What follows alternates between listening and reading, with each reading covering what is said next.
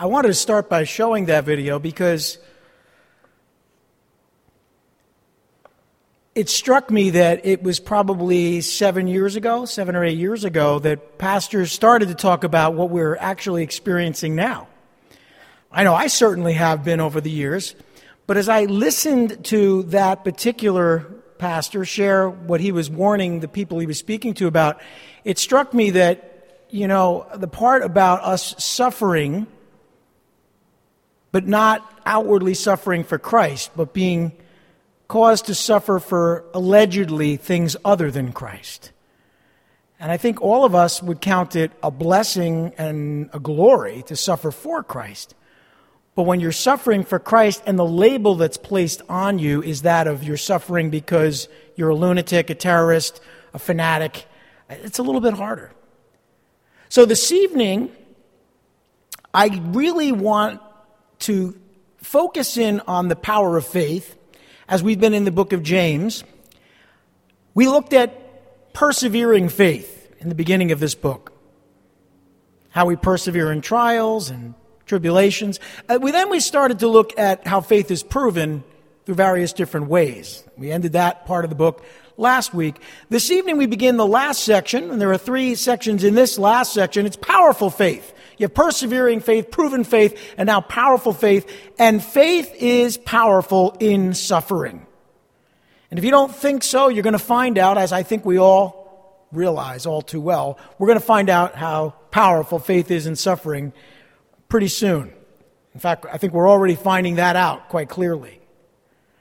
In the book of James, in chapter 5, and I realize that video we just watched is a wake-up call. I realize that kind of hits you between the eyes.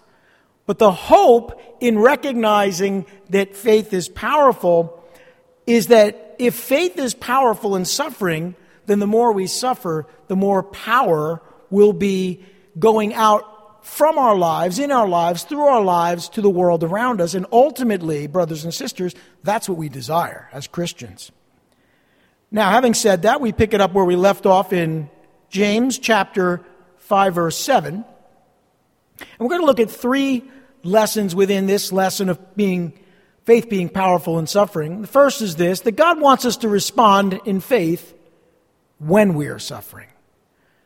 God wants us to respond in faith when we are suffering. Not if we suffer, but when we are suffering, God wants us to respond in faith. And that takes a preparation of the heart. Look what it says here in chapter 5, verse 7. Be patient then, brothers, until the Lord's coming.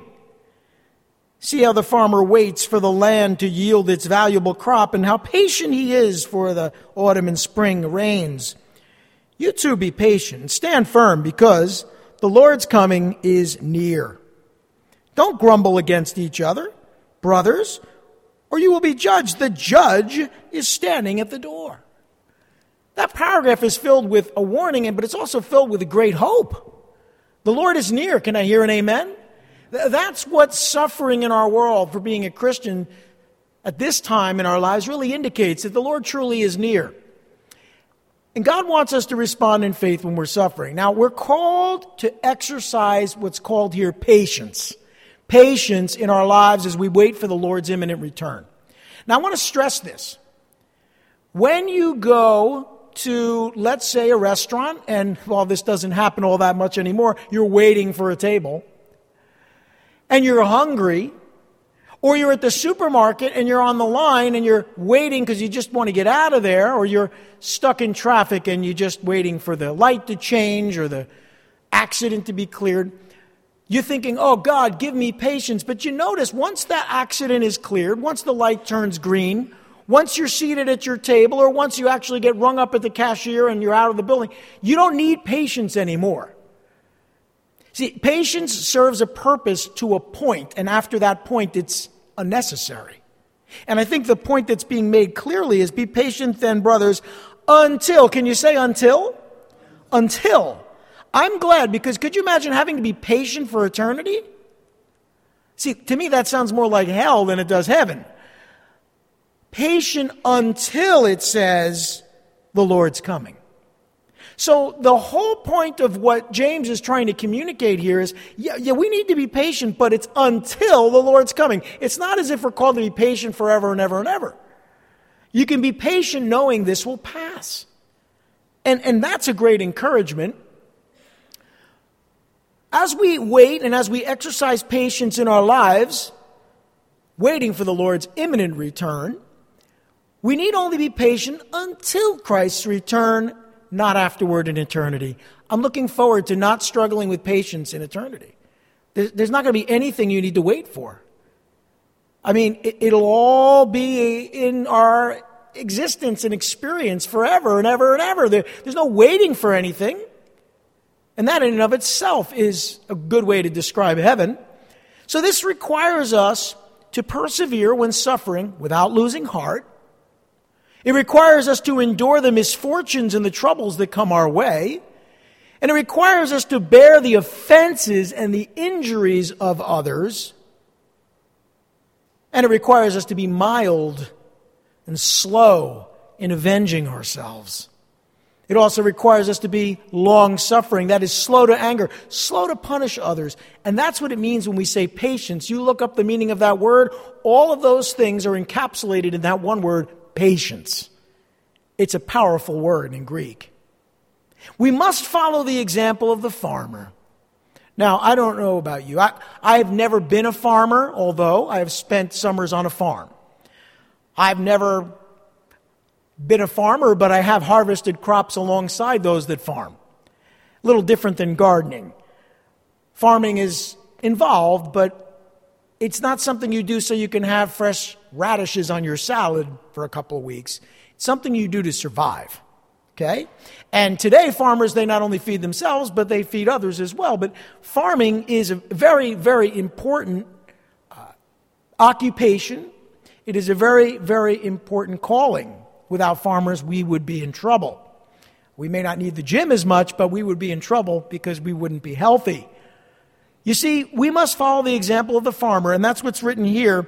He says, see how the farmer waits for the land to yield its valuable crop and how patient he is for the autumn and spring rains. You too be patient and stand firm because the Lord's coming is near. So the example is the farmer who waits for the crops. And he's taking that example and likening it to us, all of us, not farmers, but us as Christians waiting for the Lord's return. You see, the farmer patiently waits on God, and that's a wonderful example to follow. He plants a seed, and then he waits. He waits expectantly for it to grow. He is completely dependent upon God to bring the rain. He can't control that. You know, so many of us who are in business or work in sales, we do our best to control the environment. That is, if we don't have any prospective customers, we cold call. We get out there, we do things to try to make things happen. As a farmer, there's literally nothing you can do. Unless you believe in a rain dance, there's nothing you can do that's going to make that happen. You have to literally plant your seed and wait and be patient and hope and trust in the Lord. The early rains, which are referred to there as the autumn rains, which came in October and November in ancient Israel, they were necessary for the seed to germinate. And I don't know if you've ever planted grass seed, but this is true. They say you put the seed down in the fall, it's at some point starts to germinate, and then by the spring, it sort of has a jump start. That's the idea. Well, the same is true for crops, certain types of crops.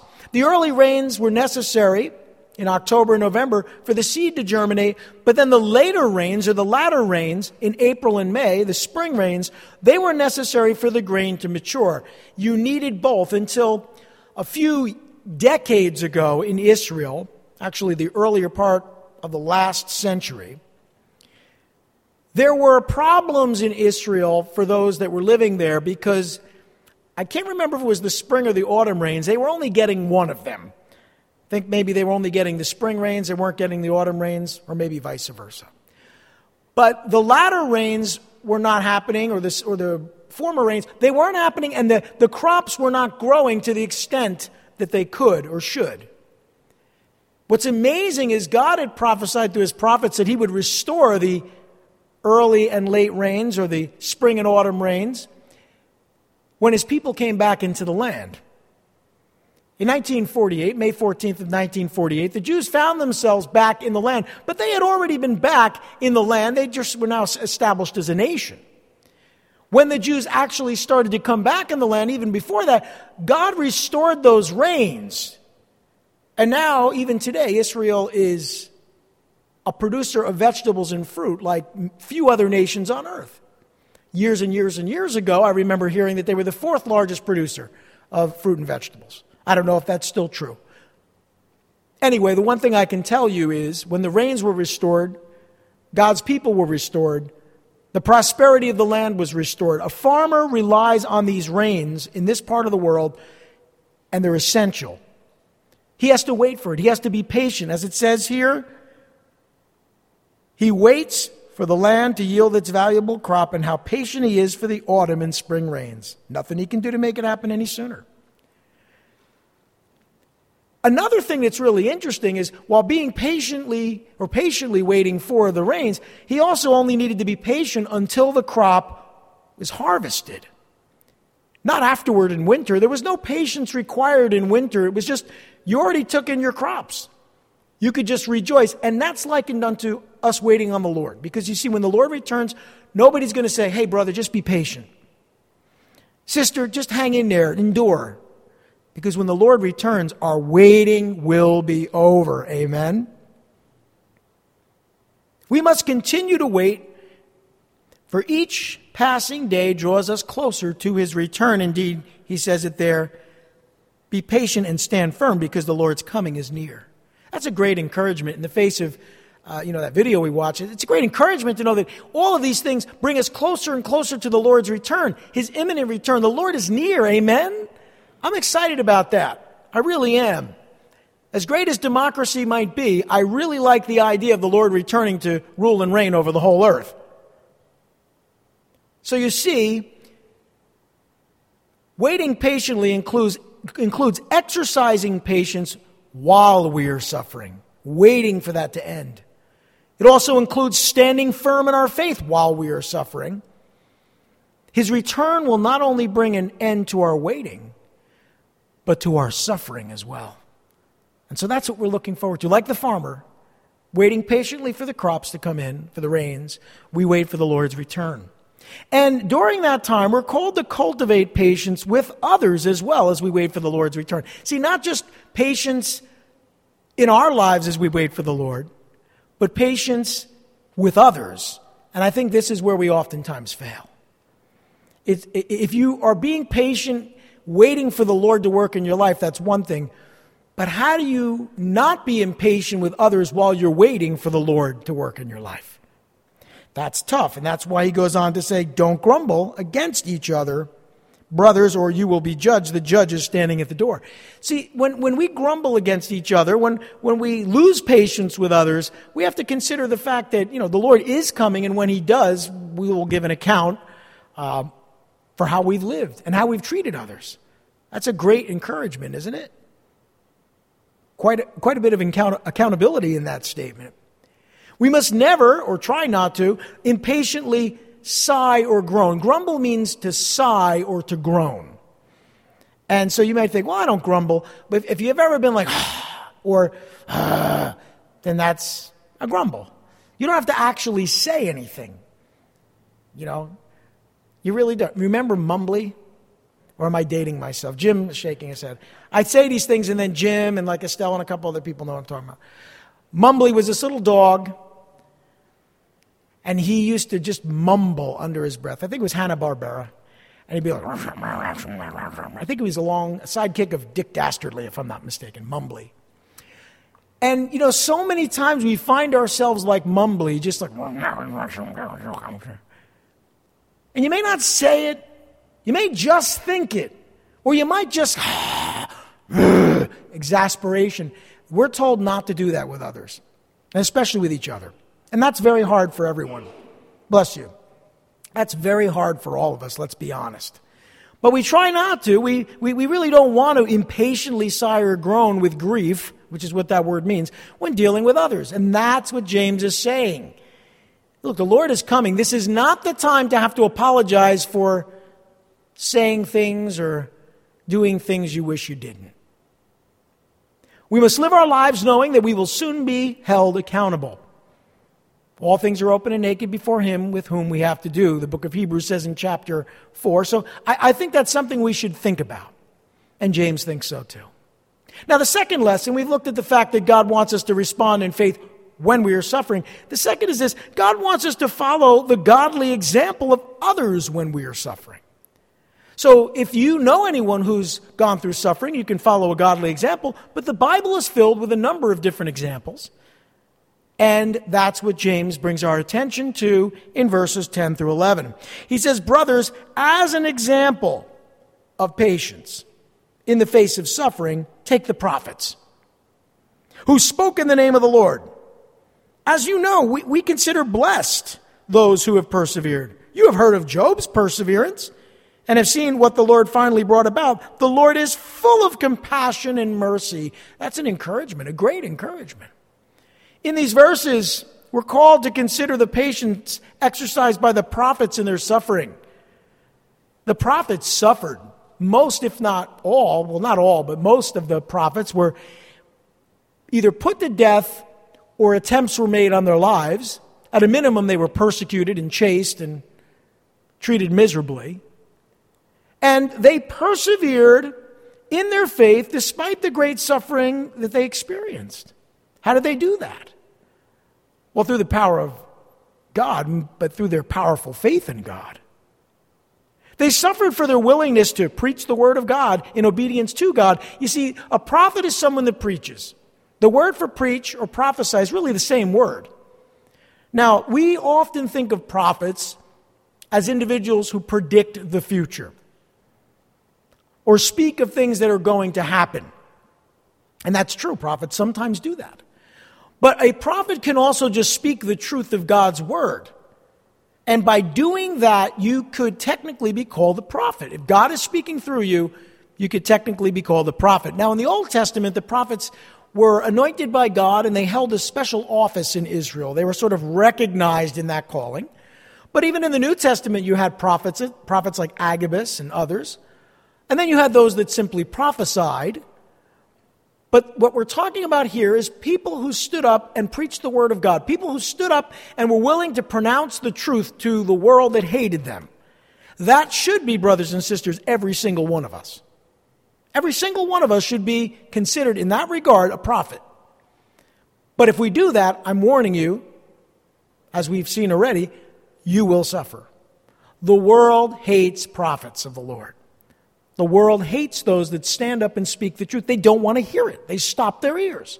They stamp their feet. And when they hear the truth, their knee-jerk reaction is to silence the truth. And not just through big tech censorship, to silence the truth by permanently silencing those that preach it. And that's what the prophets had to contend with. They experienced great suffering. They suffered for their willingness to do this in obedience to God. But the Lord ultimately commended them for their faith in their suffering. And I want to read in Hebrews chapter 11, verses 35 through 40, what the writer of the book of Hebrews said about the prophets. It says, women received their dead, verse 35, women received their dead raised to life again. Others were tortured and refused to be released, so that they might gain a better resurrection. Some faced jeers and flogging, while still others were chained and put in prison. They were stoned, they were sawed in two, they were put to death by the sword. They went about in sheepskins and goatskins, destitute, persecuted, and mistreated. The world was not worthy of them. They wandered in deserts, in mountains, and in caves, and holes in the ground. These were all commended for their faith, yet none of them received what had been promised. So you think about it, we've received what was promised. They did not. They were literally being persecuted for something they believed would happen. We, if we are persecuted for what we know has already taken place. Think about the difference there. It's one thing to be persecuted because you have faith that something will happen. It's another thing to be persecuted because you believe something has happened. That is, Christ came and died on a cross for our sins, rose again on the third day. And here's the part we're waiting on, patiently, him coming again to judge the living and the dead. So, am I trying to scare everybody? Am I trying to depress you guys? No. When you go to the gym or you train in some discipline, your trainer, your sensei, they're not there to make you feel good about yourself. I found that out very early on in my studies. They're there to challenge you. I'm sure this is true in the military as well. You do a really good job. They're going to pick out the thing you didn't do right because they're trying to get you to move forward and grow. They don't want you sitting on your laurels and feeling good about yourself. That's not what they get paid for. And I really think rather than patting ourselves on the back and thinking, whoa, isn't this great? We're ready. We're not ready. We have no idea what God is going to put us through or bring us through. But if we have faith in him and we ask for the strength to get through it, we know that he will carry us through. Amen? But don't think for a minute we're ready, because we're not. But God can make us ready by preparing our hearts for all that he's called us to endure. And that's what James wants us to think about. So, the Lord ultimately commended the prophets for their faith. He mentions Job now. This is really an interesting thought, because we're called to consider the ultimate blessing received by Job in his suffering. Nobody's going to sit here and say that what Job went through was a good thing. Nobody's going to say after they read the book of Job, wow, I don't think it was that bad. And yet he received the blessing after he endured the difficulties. And that's why he says, you've heard of Job's perseverance, which is another word for patience, and have seen what the Lord finally brought about. The Lord is full of compassion and mercy. So all that we're going through, all the difficulties that we may endure, probably aren't going to come close to what Job went through anyway. But look at how he ended up. Now, was his end better than his beginning? Well, he lost his children. He suffered intensely. That's not the point that his end was better. It's just that he endured and came out on the other side blessed by God. I think about Job a lot. I studied Job on a Wednesday evening many, many years ago now. We went through it in about 11 weeks. And the one thing that came out loud and clear is that nobody enjoys talking about suffering when you don't have a good reason for why someone suffers. It causes all types of questions in your mind as what in the world is God doing? In Job's case, that was part of the problem. He didn't know what God was doing. He persevered in his faith despite the great suffering that he experienced. And though he struggled in his faith, he never abandoned his faith in God. He never did. He questioned his circumstances, but he never questioned God. He just questioned God and his circumstances. But he didn't really question that God existed or that he was there. It's just he couldn't understand how, given his relationship with God and his devotion to God, he was allowed to endure such suffering. And at the end of the book, the answer really isn't anything more than, that's the way it goes, Job. That's the way it goes. He suffered for his willingness to trust the word of God in obedience to God. That's ultimately why Satan brought all of those trials on him, because he was trusting the word of God in obedience to God, and Satan wanted to sift him like wheat. Satan wanted to bring all types of persecution against him, which is what Satan does, and God allowed it. And God will allow it in the church, and God has allowed it in the church, and God has allowed it throughout the centuries, and the martyrs that we're so familiar with, and even those in the modern day who are suffering, God allows it. And you might be thinking, well, why? And we try to put a period at the end of the sentence and say, well, God is working, and I'm suffering, because you may not have that assurance as to why you're suffering. All you have is God and faith in God. Sometimes the suffering, many times, the suffering makes no sense at all. That's when your faith is truly tested, but that's when you have a powerful faith. You see, there will be moments in life when we think that God has forgotten us. If you don't believe that, you haven't lived long enough. He suffered for that willingness to trust in the word of God and his obedience to God. And the Lord ultimately showed him compassion and mercy in his suffering. Look what it said. It says the Lord is what? Full of compassion and mercy, even though Job went through this suffering. He is. And though there will be moments in life when we think that God has forgotten us, through faith in God, we shall see that He is compassionate and merciful. He is. He's full of mercy and compassion. But you'll have to go through those experiences, and so will I, to find out just how merciful and compassionate He is. And so the examples of the prophets and Job help us to see that when you're going through difficult times, God is in control. Amen? Amen? Well, it's true that God wants us to respond in faith while we're suffering and when we're suffering, that He wants us to follow the godly example of others when we're suffering. But finally, it's also true that God does not want us to take oaths or to swear to do anything. And most of the time, when people in the ancient world would do that, they even do this today, they would take oaths and swear to do something. Why? To try to avoid suffering. We call it bargaining. If you're familiar with dealing with grief, it's one of the stages of dealing with grief. It's called bargaining. God, if you, then I will. Oh God, if you let me recover from this sickness, I swear I'll serve you with my life. That's the kind of oath in the context we're talking about, where you take an oath, oh God, if you just keep me from getting fired, I promise you I'll give an extra 5%. These are the kinds of things we do. It's called bargaining. It's how we deal with difficulty and grief and even suffering. It's a psychological response to something bad happening. If you're familiar with the 5 stages of grief, you probably know the other ones, but that one oftentimes confuses people. But you see it a lot. And I think that's why in verse 12, in this context, James says, above all, my brothers. Notice above all. This is interesting. Above all? Above all? This is more important than the things we've talked about already? Well, yeah. Above all, my brothers, do not swear. That's not talking about having a potty mouth. It's talking about taking an oath. Do not swear, not by heaven or by earth or by anything else. Let your yes be yes and your no, no, or you will be condemned. Now, this is very interesting because it's not the only place in the Bible we talk about that. Jesus mentioned this specifically in Matthew's Gospel, chapter 5. So let's break this down because I think there's a lot we need to think about when we talk about taking oaths.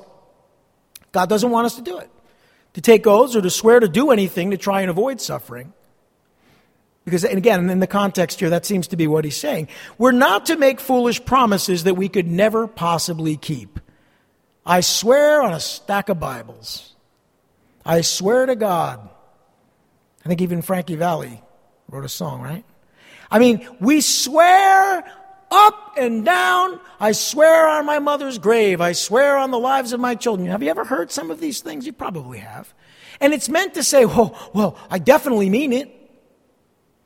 In fact, the necessity of taking an oath implies a tendency toward falsehood.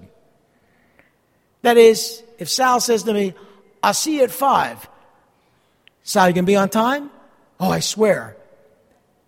I wouldn't even be asking the question, and this isn't true of Sal, I'm just saying, I wouldn't even be asking the question of anyone if I thought they were going to be on time. I'm only asking him to swear or take an oath because I think he might be late, right? That's the idea. When someone takes an oath, oh no, I swear, I'll be on time this time, So you could see that oaths aren't a good thing. They're only used when we doubt a person's sincerity or integrity. You don't need to swear if your word and your reputation's good. If you say, I'll be there, and someone says, you think he'll be late? No, he's always on time. You would only swear if on other occasions you would prove false. So why are you swearing? That's a good point. And by the way, half-hearted vows and empty promises will only end in frustration. I encourage you to read Ecclesiastes 5, verses 4 through 6, which deals with this very topic. Now, Ecclesiastes can be a very depressing book because it's man's wisdom in light of God's workings. And we know what man's wisdom is, right? It's what? Foolishness. God's foolishness. Is greater than man's wisdom. Our wisdom is trying to figure out God. And that's what Ecclesiastes, it really comes all the way through like the 12 or so chapters and it comes to the end. Let us hear the conclusion of the matter. Fear God and keep his commandments, for this is the whole duty of man. That's the only verse in that book that really drives home the truth. The other verses, some of what's said is true, some is suspiciously untrue, and not that the Bible's untrue, but it's man's perspective on life and on truth. And so a lot of the questions that are asked and are answered or aren't even answered correctly. For example, all is vanity. Is that really true? Not really. Apart from Christ? Absolutely. So you see, it's not enough to just say, well, then all is vanity. You see, the Bible says all is vanity. No, there is a lot of truth in there, but it's a lot of times presented from a negative standpoint. So if you read Ecclesiastes, it can be pretty depressing as this man Solomon sort of expresses his own wisdom, and he had the most wisdom of anyone ever lived, but apart from God and apart from the Word of God and the obedience to God's Word, he comes to the end of the entire book and says, let's hear the conclusion of the matter. Fear God, keep His commandments. This is the whole duty of man. That's what happens at the end of the book of Ecclesiastes. So I say this because in the book of Ecclesiastes, this issue of taking oaths is dealt with, and the gist of it is this, in those 3 verses: keep the vows you make or do not make them at all. Keep the vows you make or do not make them at all. Don't say things you don't mean, and don't make excuses for your words either. That's the gist of what is said in Ecclesiastes. But Jesus takes that a step further, dealing with that same topic. And remember, James, the half-brother of our Lord, or step-brother of our Lord, he grew up with Jesus. We know that he writes this book, and a lot of his words are very similar to that of Jesus, which makes sense. When you read in Matthew's Gospel in chapter 5, verses 33 through 37, Jesus talked about not taking oaths either. And the gist of that, and I'll let you read that on your own, but the gist of that is Jesus said that anything beyond a simple yes or no will only lead to evil and to sin. So don't do it. Let your yes be yes, your no be no. Don't go any further than that. And I'm glad to say most of the time I don't see too much of this. But when someone does go beyond that, it implies maybe you can't trust them, or it implies that they're bargaining with God. Well, I want things to go my way. You know what? I'm going to put an extra 10% in the offering this week because I really need this deal to go through.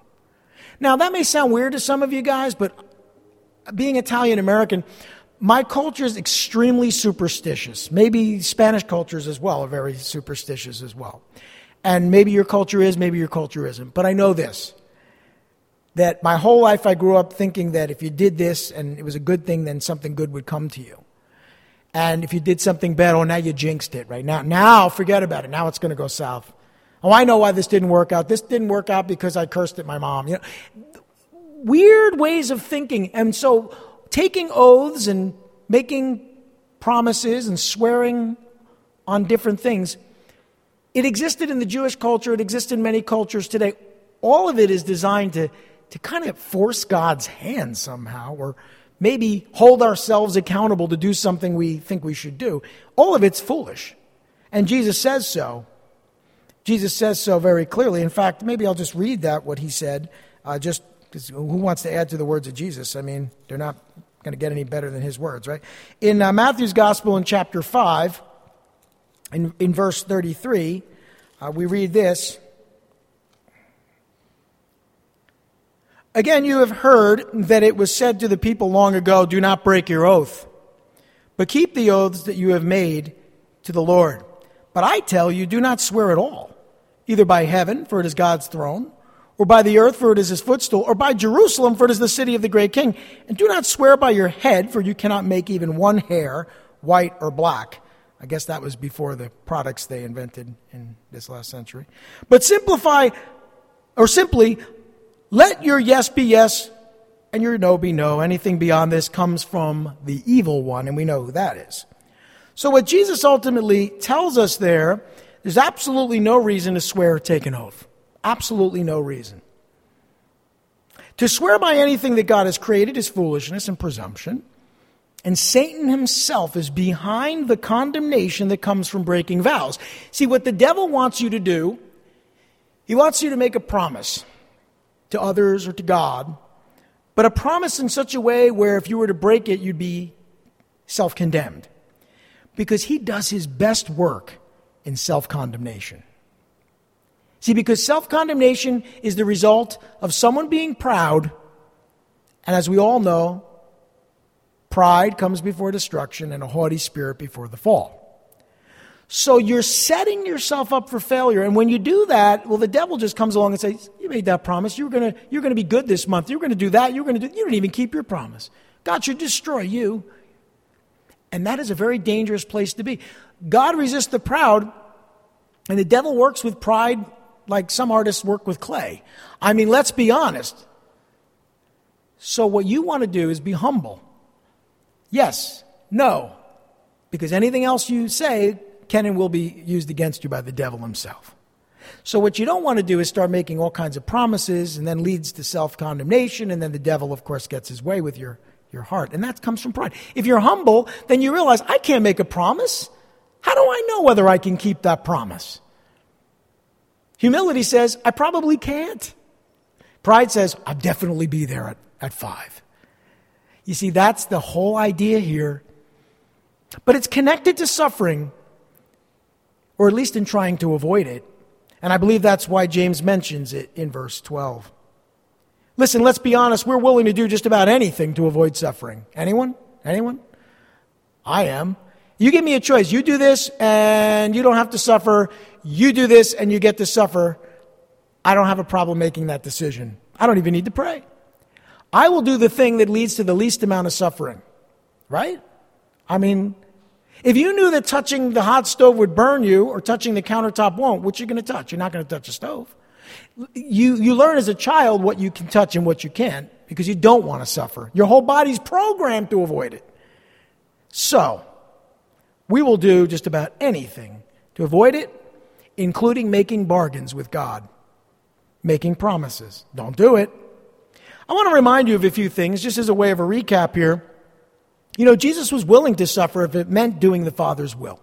We're all too familiar with his words, not my will, but your will be done. James was willing to suffer if it meant receiving all of God's eternal blessings. He talked about that in chapter 1 of this book. Hey, Paul was willing to suffer if it meant knowing Christ and becoming like him. I want to know the power of his resurrection, the fellowship of sharing in his sufferings. That's what Paul said in Philippians chapter 3. In fact, he was willing to suffer if it meant helping others to do the same. Peter was willing to suffer if it meant bringing glory to God. So in short, and as we close, I think it's fair to say James wants us to know, and we need to recognize, that we must be willing to accept suffering in our lives as an opportunity to experience powerful faith. Let's pray. Lord Heavenly Father, of course we don't desire to suffer. Oh Lord, but rather than make any deals or bargain with you that we might not experience difficulties and suffering, we, like Jesus, like James, like Peter, like Paul, like the prophets, even like Job, come to you and recognize that if you call us to suffer, then you'll help us to endure. Lord, in enduring through trials and persevering and having patience in them, may we have a faith that's powerful. A powerful faith that not only carries us through, but those around us. And is a testimony to a world that despises you and hates you and would cause us to suffer simply because we love you. Lord, we ask that you would work in our hearts and continue to work in this. In Jesus' name, amen.